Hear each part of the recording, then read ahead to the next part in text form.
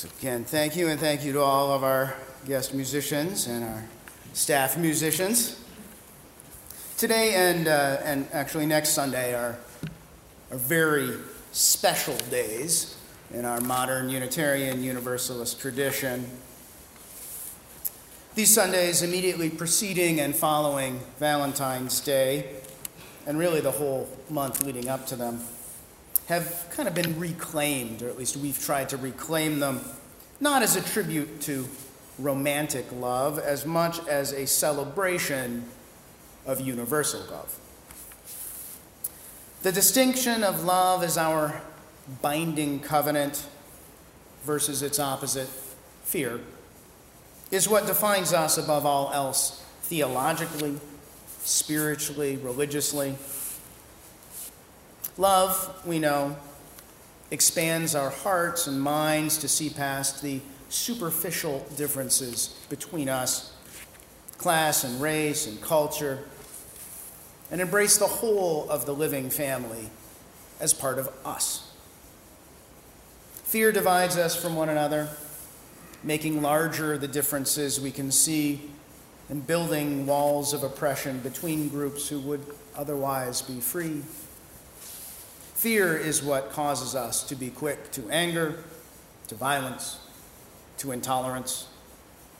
Love is what heals our wounds and our world. Now, as some of us might remember, in the late summer of 2008, a very ill, heavily armed man walked through the doors of our Unitarian Universalist Church in Knoxville, Tennessee.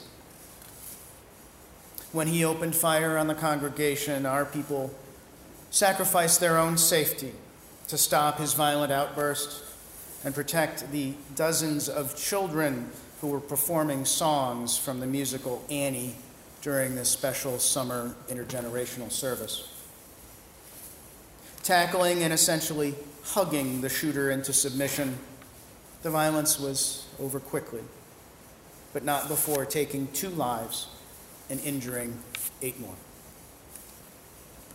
Longtime Knoxville Church usher Greg McKendry and visiting UU Linda Krager became the most recent in a long list of our martyrs who sacrificed themselves for our faith of love. Responding to the shooter's assertion that one of the reasons he targeted our church was our connection to marriage equality and to the rights of lesbian, gay, bisexual, and transgender people, and inspired by the heroic sacrifice of our people in the midst of unthinkable violence, the Unitarian Universalist Association launched the Standing on the Side of Love campaign. In the 9 years since, the yellow shirts and banners and stoles have become a common and recognizable presence at events for justice all over the country.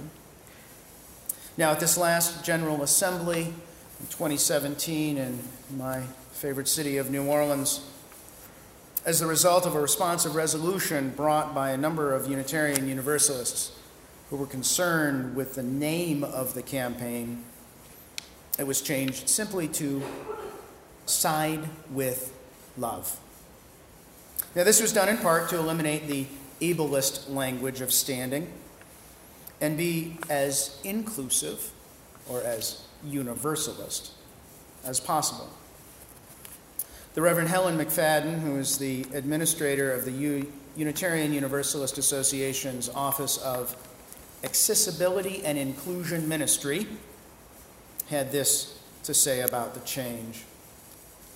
Quote, "To me, the process of changing the Standing on the Side of Love name to Side with Love is a perfect example of our Unitarian Universalist theology, a non-static living tradition which encourages questioning and examining truths, sees change as inevitable, and values the wisdom of lived experience. Changing the message will require both strength and vulnerability. The vulnerability to examine past choices and their impact, and the strength to act on the surfacing reality. And finally, a commitment to engage in the process. This transition harkens to the emergent nature of our tradition, she continues.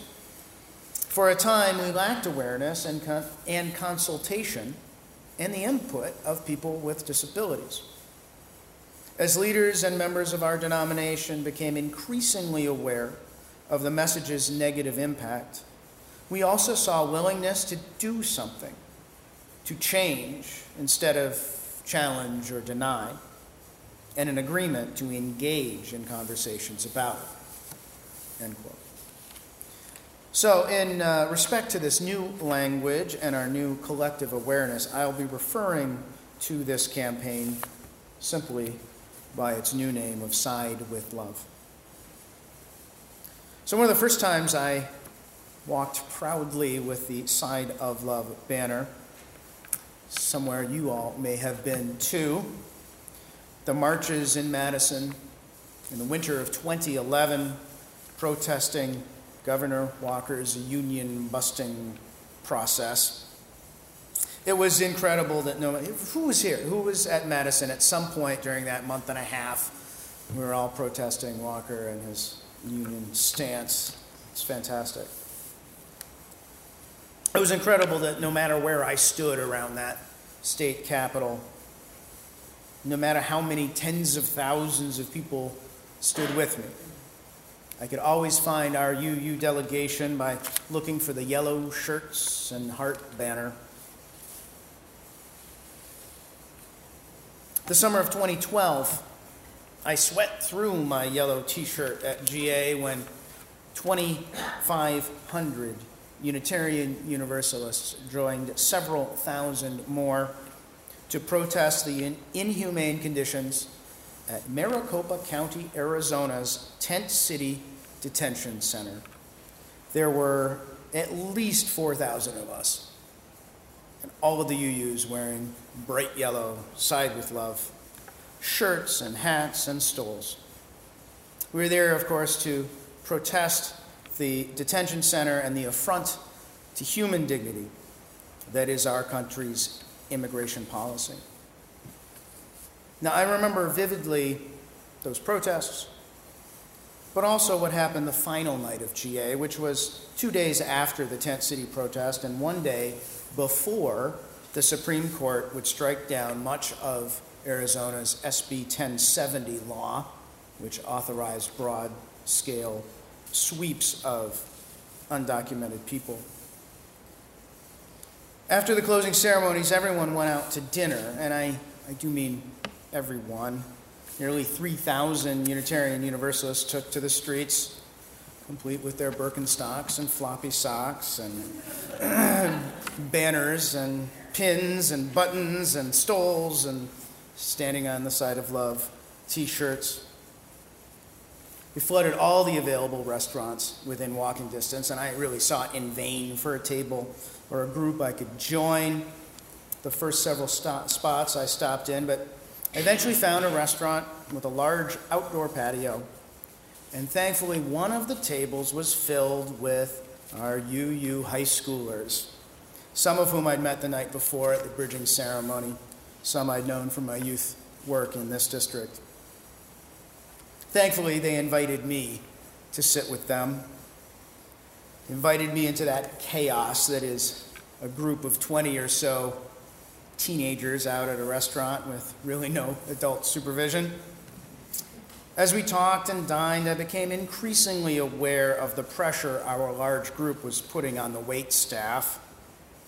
Each of us ordering at different times, changing orders on the fly, requesting separate checks, all of us using credit cards.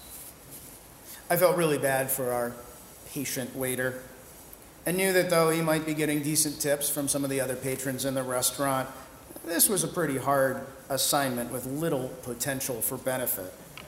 So I was a little extra nice to him and comforted myself with the knowledge that I would at least tip very well. But my concerns were unfounded, because as he handed out the final round of receipts for signatures, he asked for our attention, and he addressed the group. He said, "Thank you. Thank you for being here. Some of my family is undocumented. And please know how much we appreciate what you're doing. It was an honor to serve you, and God bless you all." It was an honor to serve you. Any concerns I had about whether or not we were helping evaporated in that moment. Someone who would have had every right to be at least annoyed with us knew who we were, why we were there, and what we were trying to do, simply from our yellow t-shirts. This was a group of teenagers. This was not a bunch of ministers in robes and stoles and collars. This was a group of rowdy teenagers. It was an honor to serve you. Have you ever had a waiter tell you it was an honor to serve you? Ever? I never have before or since, but in that one moment, we weren't just a bunch of rowdy teens clogging up a restaurant. We were there, those who had showed up to witness for justice. All of us, or nearly all, wearing those bright yellow Side with Love t-shirts. Now, the oft-quoted sentiment and arguably misquoted sentiment of Unitarian minister Theodore Parker maintains that the arc of the moral universe is long, but indeed it bends towards justice. Dr. King reminds us that justice is love made public, and that the truest calling of our Creator is to make love manifest in the world. And we are reminded that history has always eventually sided with love. 150 years ago, our spiritual ancestors were preaching the equality of the races and demanding an end to the largest enslaved population in human history. 100 years ago, those whom we claim as our own vehemently debated the equality of the genders and the right of all adult Americans to participate in the governmental decisions that affected them by voting. 50 years ago, Unitarian Universalists joined Dr. King in the movement to end segregation and bring voting rights to Black Americans, who had so long been denied access to the democratic process. 40 years ago, our congregations entered the struggle for equal rights for lesbian, gay, bisexual, and transgendered persons, and began performing same-sex weddings, ordaining openly gay clergy, and advocating for protection from violence and hate-based crimes. In the last decades, we have taken up the human rights struggle of the treatment of migratory workers on whose backs our economy runs. Even more recently, we have taken a stance against police violence. And yes, we have a proud and long history of being at the forefront of love, ever expanding our understanding of the beloved community until we consider all people part of our spiritual family. And we have an opportunity. All days, this opportunity exists, but in particular now, to try and affect the course of love and justice in our world. So I would like us to pause for a moment and think about someone or something in our lives has taught us to focus on love rather than on fear. This could be a parent or grandparent, a friend or a teacher, someone, a public figure, past or present, someone who is with us still, or maybe someone long departed. Who has inspired you? Alex plays a little bit of music for us. I would like us to meditate on the person and the lesson, and then write a brief Valentine's message on the heart you received. Beginning of service. You may sign these or leave them blank. We're actually going to ask people to leave them as you depart in the basket by the end of the service, by the back of the sanctuary at the end of the service, so that we can photograph them and document them for our website. Thank you all. If you're still working, you may continue to do so. Now, I admit to always being a bit envious of that past generation of UUs who answered King's call to Selma and lived up to our commitment of love over fear. There are some of us still with us from that time. We owe them a debt for putting our faith to the test and responding to the injustices of our land with peaceful yet effective demonstrations of love. And if history has proven anything, it is that those who side with love side always with truth. The abolitionists in our past were right. Their words and deeds vindicated in the coming decades and centuries. The people who saw no difference between the rights of women and men have been proven correct. Those of us who stood for equality among the races are remembered by history as heroes of the human spirit.